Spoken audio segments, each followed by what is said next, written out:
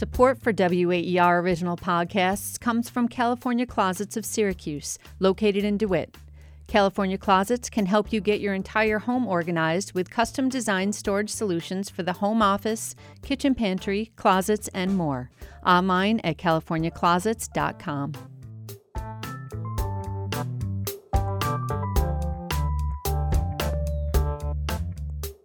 Music is truly global these days, and I don't just mean that you can hear BTS or Lady Gaga in every club on the planet.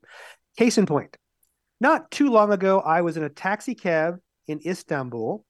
The driver was listening to a Tunisian group rapping in French over American beats underneath a melody from an Indian sitar.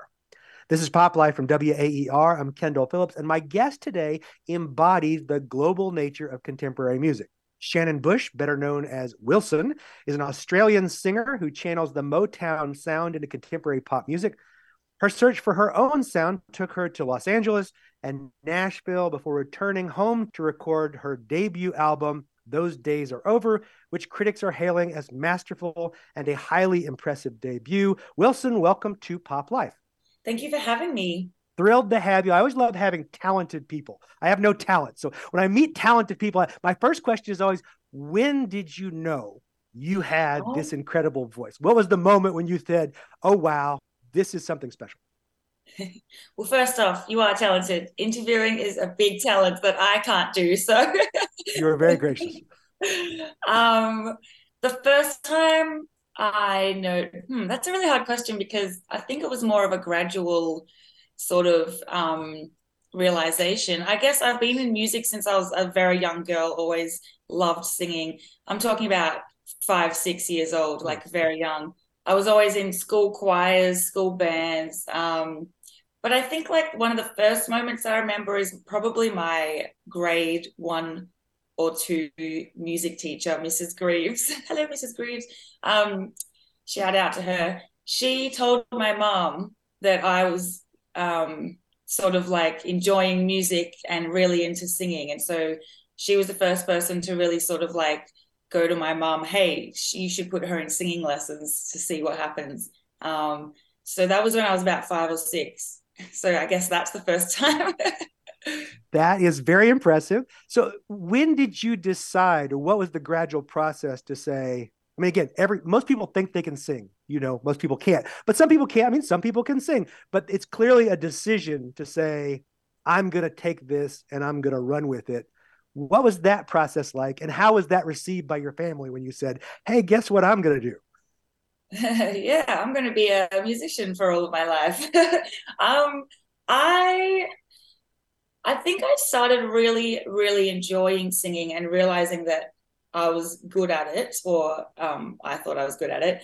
Maybe when I was about 13, 14 in high school, and you kind of like, I really enjoyed it and I loved it. But when like other people start going to you like, hey, this you are good at this, like you should keep going.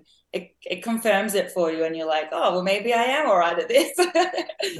Nice. But yeah, probably early high school was when I really was like, I want to be this when I grow up, basically. So you're singing in school, in the choir, in music classes. Are you out singing in public at that point when you're in high school? Are you out there at shows, at clubs, karaoke? I mean, you had to be the star of every karaoke bar in Melbourne, right? I actually hate doing karaoke. I hate it because everyone expects so much from you when you're a singer. It's like, it's meant to be a fun night out and you don't want to like, bring it down by singing a serious song really well. So yeah, I actually don't like doing karaoke.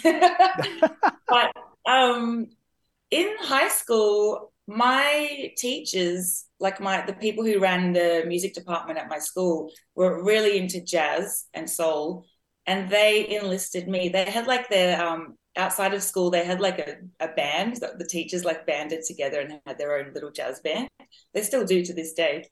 And they enlisted me as a young teenager to be their lead singer, which was kind of wild, like singing with these, 40, 50-year-old adults. So that was probably my first taste. We did sing at a few little bars around. I'm from a town in Australia called Geelong. So we did sing at a few bars when I was like possibly underage. But we won't go there. But yeah, I did perform a bunch, but not, I wouldn't say I was doing, it was with my teachers, so it wasn't like raucous or anything. I I hope don't not, know, but you maybe never like, know. yeah, it was very subdued. That's it. So then you decide at some point to pursue this academically. I know I think you went to the Victoria College of the Arts, which is, as I understand it, a very prestigious and well-known art school in Australia. When you enroll at Victoria, what's the plan? Is it to be a singer? Is it to what are you really thinking at that point is going to be the long-term plan? At that point, I was really into being a jazz singer. Like I loved Ella Fitzgerald and Billie Holiday, and I'd come up in that school that I was just telling you about with all those teachers that were really into jazz. So that was what I was thinking at that point. And the course that I did at the VCA is a Bachelor of Jazz. So it's like very strictly jazz music. And so, but I already had this other love for soul, and I loved Aretha Franklin and Etta James since I was a young girl. So it was kind of like a battle in my head between, do I want to be like a jazz singer or do I want to be a loud, soulful, like Aretha Franklin type voice? And those years at the BCA kind of confirmed to me, as much as I love jazz, that actually wasn't what I wanted to do. Yeah. So in that time, I started writing soul music in that sort of like 3 years at university. And it wasn't very accepted in that course, I have to say. Like I was like the odd one out. Everyone else was like strictly into jazz. And I had like this wider sort of, like I was into pop. I love Alicia Keys, Sam Smith, that kind of like soulful pop. And that wasn't really cool at uni in that course. Sure. So it was a weird 3 years for me, but the one positive thing to come out of that course was I did meet some amazing musicians that are still in my band to this day. So that was a positive to come out of it. I'm curious about this early love of soul. Were there other kinds of music you're into? So I'm always curious, like, do you remember the first album you ever bought for yourself? Like that you said, I'm going to buy that. I want this. I have been asked this question before, and it's really embarrassing, the answer. Everything's welcome on Pop Life, Wilson. I grew up and my dad had an amazing CD collection, so I didn't really need to buy any of the classics. Like he already had all of Etta James and Aretha and Billie and Nina Simone and Stevie Wonder and all that. So I was like, I had all of that already in my house. So the first thing I bought with my own money, I think I was about maybe 14 when this happened, Christina Aguilera's Stripped. Do you remember that album where she's got the that really is perfectly respectable. I mean, the cover's not, but the purchase is fine. My mom was horrified when I bought that home because she's got like these pants that have a huge rip in the crotch area. And I was like 13 or 14. Anyway, I loved Christina as a teenager as well. So yeah, that was my first CD. Was she the first, or I guess the question would be, what's the first musical artist that you really felt connected to? I always feel like, I think when I was a teenager, I think a lot of people when they're a teenager, there's a point where there's some artist, a singer, a band that you just say, that is me. Like, I get that. That is my identity. Sometimes it's great. Sometimes it's embarrassing, but do you remember what the band was or the artist was for you that you were just like, yeah, that is my life. That's my soul. For me, it's got to be Aretha Franklin. When I discovered her and her voice, thanks to my dad for showing me the Blues Brothers movie. Do you know that movie? Yeah, of course. I watched it many times as a teenager, and I always used to just rewind to that scene in the diner where she's singing Think. For me, that was a huge realization because I fell in love with her voice and her passion and her soul. And yeah, she's been my number one favorite singer ever since then. So she's amazing talent. Yeah, amazing talent. And you could have been inspired to start a chicken restaurant, but instead you were inspired to sing, which is probably a good thing. So I'm curious, were you a little different than the average high schooler in Geelong?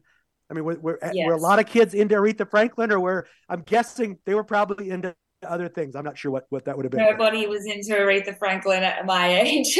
Well, not at my school. I'm sure all the way, because I'm from Australia. I'm sure in America or Europe it would be a little different. Our soul scene, like we don't really have the history here of soul music, like you guys do.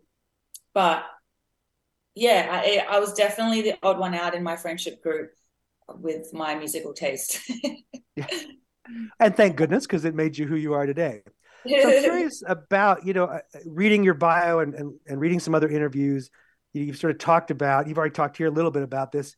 I guess what you might call a struggle to find your voice. Like you were raised with jazz and in a jazz program. That would have been easier. You were surrounded by people who were, I don't know, listening to Christina Aguilera or whoever else it might have been. That would have been an easy choice. How do you make the decision that this is what your sound is? Yeah, I actually struggled with that decision for a few years there because I really, really love soul music and it's my number one love. But I was a bit scared of going that route because I live in Australia. I'm Australian, and like I said, we don't really have the soul history here, so it's a bit daunting, a bit scary putting out something with, like, you don't know how many people in Australia like soul music because it doesn't get played on our radio here. It doesn't, like, it's not mainstream. There is a scene. It's small and passionate, but at that age I was like, I don't know, like, if this is going to work if I put out soul music. So that's at that point I was kind of leaning towards more of a poppier soul, like Adele, Sam Smith type soul, because that's like palatable here in Australia. People love those two artists, and I do as well. So I was like, I can do this. If that's what I have to do to, put out music, I can live with this, and I won't make classic soul music. So for a few years I was doing that, and it didn't feel right to me at all. Like, I really just wanted to make classic Aretha Franklin style or Etta James style soul music. And I actually had a moment a few years ago. I supported the Teskey Brothers. Do you know the Teskey Brothers? Of course, sure. They're one of my favorite Australian bands. I supported them on a tour around Europe, and it was 16 dates. And I had my set of like poppier Adele style songs, and I took them on tour with the Teskey Brothers, who were like really soulful. And watching them sing to those huge, they sold out their whole tour basically, and there were these huge rooms of just soul-loving music fans enamored by them every night, and I got to watch them do that, and it was just really great to see that there is a market out there, and there are people out there that really love this music. So that was like a big turning point for me. I realized, I was like, well, there are people out here that I can, I just need to reach them somehow. Yeah. And so after that tour, I made the decision to release soul music, and that was kind of when I discovered, that's the sound I want. And here we are. Yeah, and a great new album. But I'm curious. Let me ask one more question about this. So I'm very curious about that feeling you talked about kind of not feeling like this was right. So what did that really feel like when you're singing songs, you're writing songs, they're reasonably successful, they're pop songs, they fit with what people want, and yet what is it in you? Is it a gut feeling? Is it your heart? Is it just disappointment? What is it that feeling of saying this is not me? Yeah, it was all of that. So gut feeling, disappointed in myself that I wasn't happy enough doing this kind of music, and also just disappointed that I felt like I couldn't do what I loved. But I got over that eventually and wrote this album, and it was like a weight. It was like a weight off my shoulders, basically. And also, like, when I decided to do this sound in this album, a independent record label came along, which had never I had never been really contacted by labels or anything like that. And like all these people started pricking their ears up. So it just goes to show that when I started doing the thing that I really truly loved, good things started happening, which is what I wanted the whole time. So it was my own fault, really. Well, but it's probably part of the journey, part of Yeah, if you didn't that's the get there the way you thing. got there, right? Yeah, would I have written these same songs 5 years ago if I decided to do it then? Who knows? I probably wouldn't have. So it's all part of the journey. You talked about the Teskey Brothers again, a great kind of blues soul band for folks who have not heard them. They're really very very impressive. I know you sang with John Teskey on the new album. Are there other contemporary artists that you look around and say, yeah, that's kind of, or recent artists that you feel have kind of kept soul alive or created the space that you're kind of trying to play in? Yes. I mean, there honestly aren't heaps. Like, definitely not in Australia, not the classic Motown sort of sound. You guys have heaps of cool artists over there. Like, I love Lady Ray. I know she's not like super, like she's not like brand new. She's been around for a while, but she's keeping that sound alive. I love her so much. And also, who else? I love the Alabama Shakes. I know they're not Motown, but they bring that sort of like soulful sound to rock, which I feel like was missing for a while there. Who else? There's heaps of people.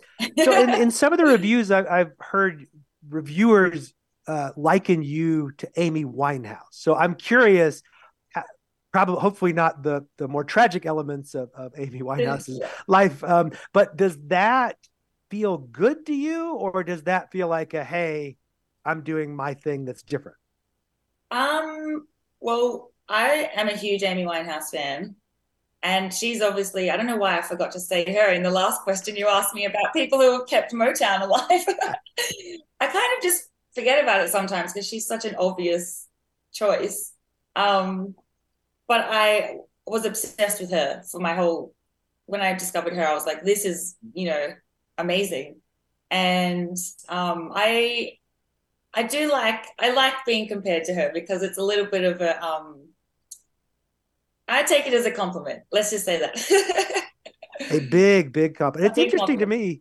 It does seem, at least again in the US, I don't have a clear sense of the charts or interest in Australia or other parts of the world, but we do seem to have a kind of renewed space for what I would call big voice female singers. So Amy Winehouse is certainly one. Adele is one. Brandi Carlile, who's again a little more of a kind of folk country singer. But again, these kind of Lucy Dacus, who's another kind of American folk singer, big, strong voice. And you kind of seem to be in that, as opposed to other female singers who are maybe the softer, breathier voice.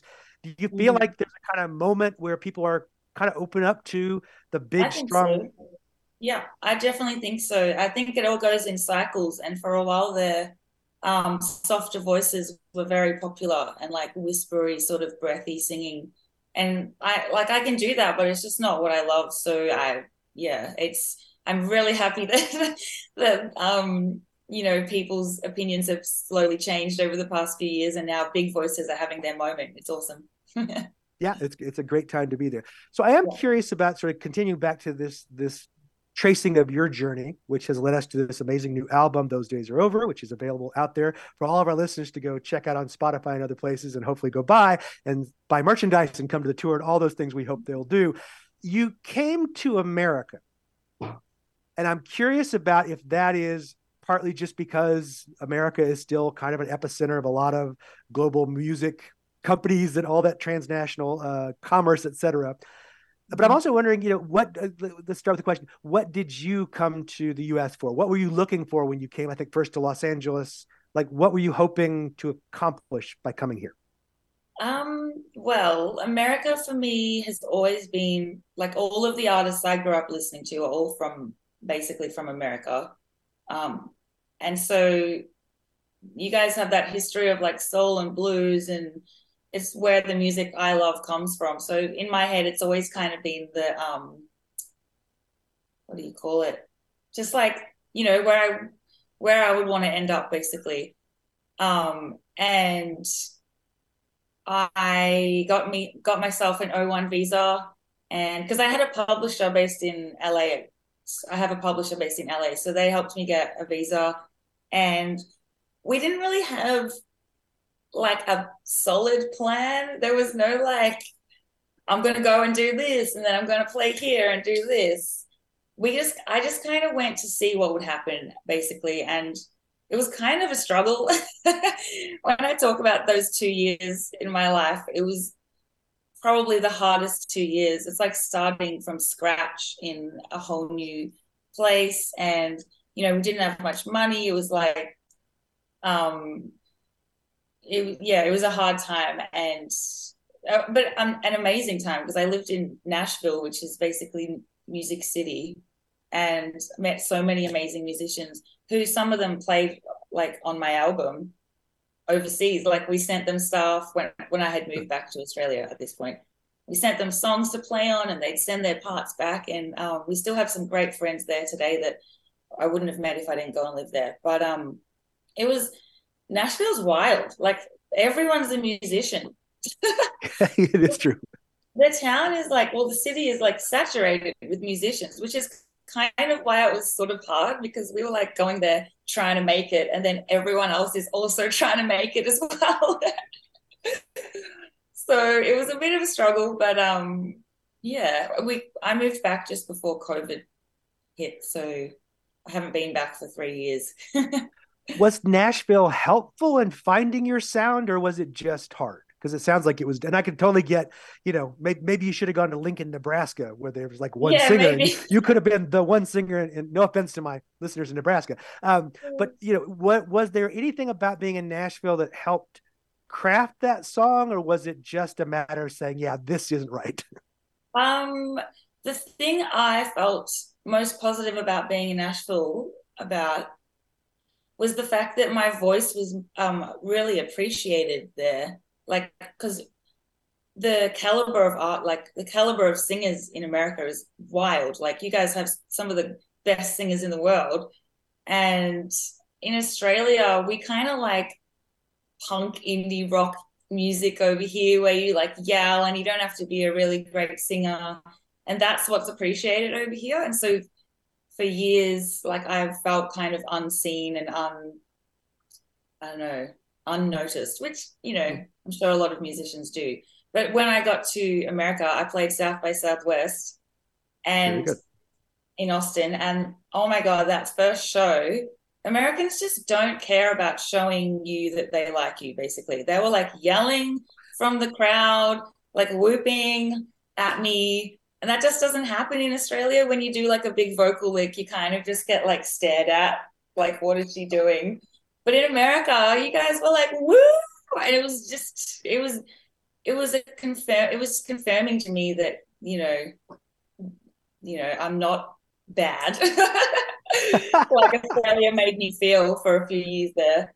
And it just felt very welcoming in music. Like, everyone was like really welcoming in Nashville.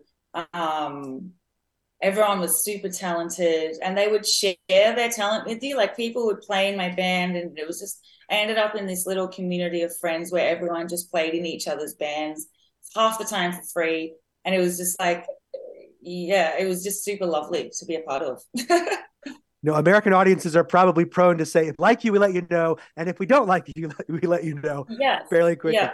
I'm wondering, I guess, one other question about that is, coming to America, thinking about, I guess, both soul and blues as being musical styles that are so deeply invested in America, but also particularly the Black American experience. I mean, these are things that came out of the Mississippi Delta, that came up through Chicago, through Detroit, as a very particular, expression of a kind of a cultural experience. Was part of coming to Nashville in the United States, did you find any connection, I guess, to that longer history of soul, beyond just the voices and the music and the artists, but kind of the history, I guess, that it carries with it? Yeah. I mean, I've always felt, because I know where the history comes from. Like, I didn't experience it, but I'm not blind to, like, the stories in some of the songs. Like, I know how the blues was created, like, and what all the songs are about. And it's a very particular experience that Black people have gone through. And I always have been wary of being a white girl singing soul and blues. Like it's always on my mind. And that was also a part of why it took me so long to do it, because I was always just like flip-flopping back between like, is this appropriate? Like, should I be doing this? But when I got to America, actually, that was where I felt the most encouraged by African Americans in the US. They were like, you have to do this. Like I met quite a few people that were, you know, shocked that the white girl has this has this voice. But it's always been in the back of my mind. And I feel like I'm more paying sort of homage to those sort of stories from my perspective. And I know that it's nothing like their perspective at all.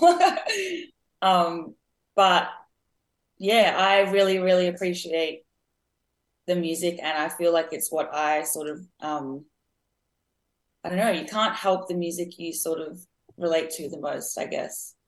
Yeah. And no, and I think it comes out like I enjoy listening to Aretha Franklin and appreciate all the struggles she went through, and I get where it comes from in her artistry as well. Yeah. No, I think it's great to carry that style of music, as you know, with that awareness that this is coming from, you know, not just great artists, but a deep tradition of gospel music, and et cetera, et cetera. Yes. So I have to ask the question, where the name Wilson, why did you choose Wilson as your performing name? I feel like I need to like change this story because it's so silly. And everyone asks me, but so I named myself after a toy that I had when I was a young girl. It was like a plush, soft toy gorilla, and he was wearing a little yellow T-shirt with big bold letters on the front that what I thought said Wilson. And so it's always stuck in my brain. He's gone. I don't know where the toy is right now. But it's always stuck in my brain. So when I went to name myself, I was like, oh, name myself Wilson. And then my older sister, he obviously has a better memory than I do of that time, asked me where I got my name from. And I was like, you know, the toy that said Wilson. And she was like, that toy's name was Winston. So my cute little origin story doesn't even work. From me, I think it's even cuter that you got the name wrong. And I'm not sure Winston would, I think that might be a little. It doesn't quite have the same ring. So the new album, Those Days Are Over, is out. It's available. I know you're getting ready for a tour of Australia. What is next for Wilson? What is the next stage of launching global conquest for your soul quest here? We have plans to go to the US later this year. So we're going to do a tour over there, which I'm super excited about. I haven't been back since I lived in Nashville. So I'm pumped for that. We're also going to go to the UK and Europe, and dates haven't been announced, but keep an eye out on my socials. Yeah. And we will definitely link to all those in our social media. So now, Wilson, I should tell you that while most artists have that one song that's the key to their encore, here at Pop Life, we have a little game we play with our guests called the Fast Five. So Wilson, I want to ask you 5 either or questions, all related to music. So in your area of expertise, I'm going to ask you to follow your heart and make tough choices and pick one of the other answers, starting with question number 1 for you. If you had to pick one musical group to represent Australia, would it be 1980s icons In Excess or the Thunder from Down Under, AC/DC? AC/DC. I think that's literally, I love Michael Hutchence, but literally I think the only answer there is AC/DC. Yeah. So question number 2 for you, Wilson. If you could sit down and have a cup of coffee and a chat with one legendary late soul singer, would you pick Etta James or Aretha Franklin? Oh my God, don't do that to me. They're literally my top 2 favorite singers in the whole of history. Pop life is a hard life. To talk to. I reckon, okay, Aretha Franklin is my number 1 favorite singer, but I've heard a little about her personality and like read stories and stuff that she's maybe not as nice to talk to as Etta James. So I'm going to go with Etta James. That might be a slightly more pleasant cup of coffee. So question number 3 for you, Wilson. one day when you have the opportunity to headline one of these major global festivals, would you choose Coachella or Glastonbury? Coachella. Yeah. Coachella. Okay. Probably better weather. Glastonbury. Yeah. It's always muddy and rainy. So question number 4 for you, Wilson. Your new album, which is amazing, by the way, is titled Those Days Are Over. Which of these titles is more likely to be the follow-up? Would it be, Oh God, Those Days Are Back and They Are Worse Than Ever? Or, in retrospect, those days weren't so bad after all? Oh, man, the second one, for sure. They weren't so bad. You always have a different perspective a few years later on life events, I think. We in America, we often say, boy, remember how we thought last year was bad? Wait until we got to this year. So finally for you, Wilson, question number 5. I know you perform a duet of your song Hurt So Bad with John Teskey. So which of these male performers would you pick for your next duet? Would you pick Stevie Wonder or Lionel Richie? Oh, Stevie Wonder, 100%. Come on, you got it. There's no doubt. So, Wilson, final question for you. We always like to ask our guests what they love in pop culture, what's part of their pop life. So in addition to listening to Stevie Wonder and the Teskey Brothers and Aretha Franklin, are there TV shows you're binging, things you're watching, folks you're listening to? What's in your pop life?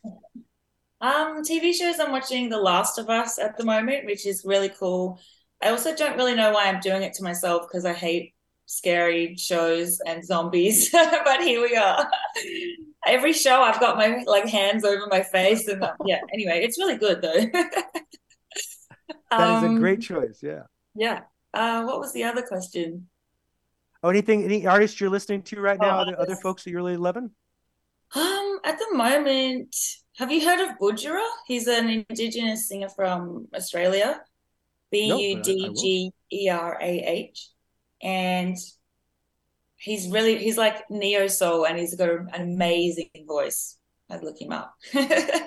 Absolutely. Some wonderful suggestions. In addition to looking up Those Days Are Over, the new album from Wilson, and keeping an eye out for those tour dates. Wilson, thank you so much for joining us. And to our listeners, I'll ask you to remember, whether it's soul, samba, surf, or psychedelic, if it's on your playlist, we'll be talking about it here on Pop Life. I will see you all next time.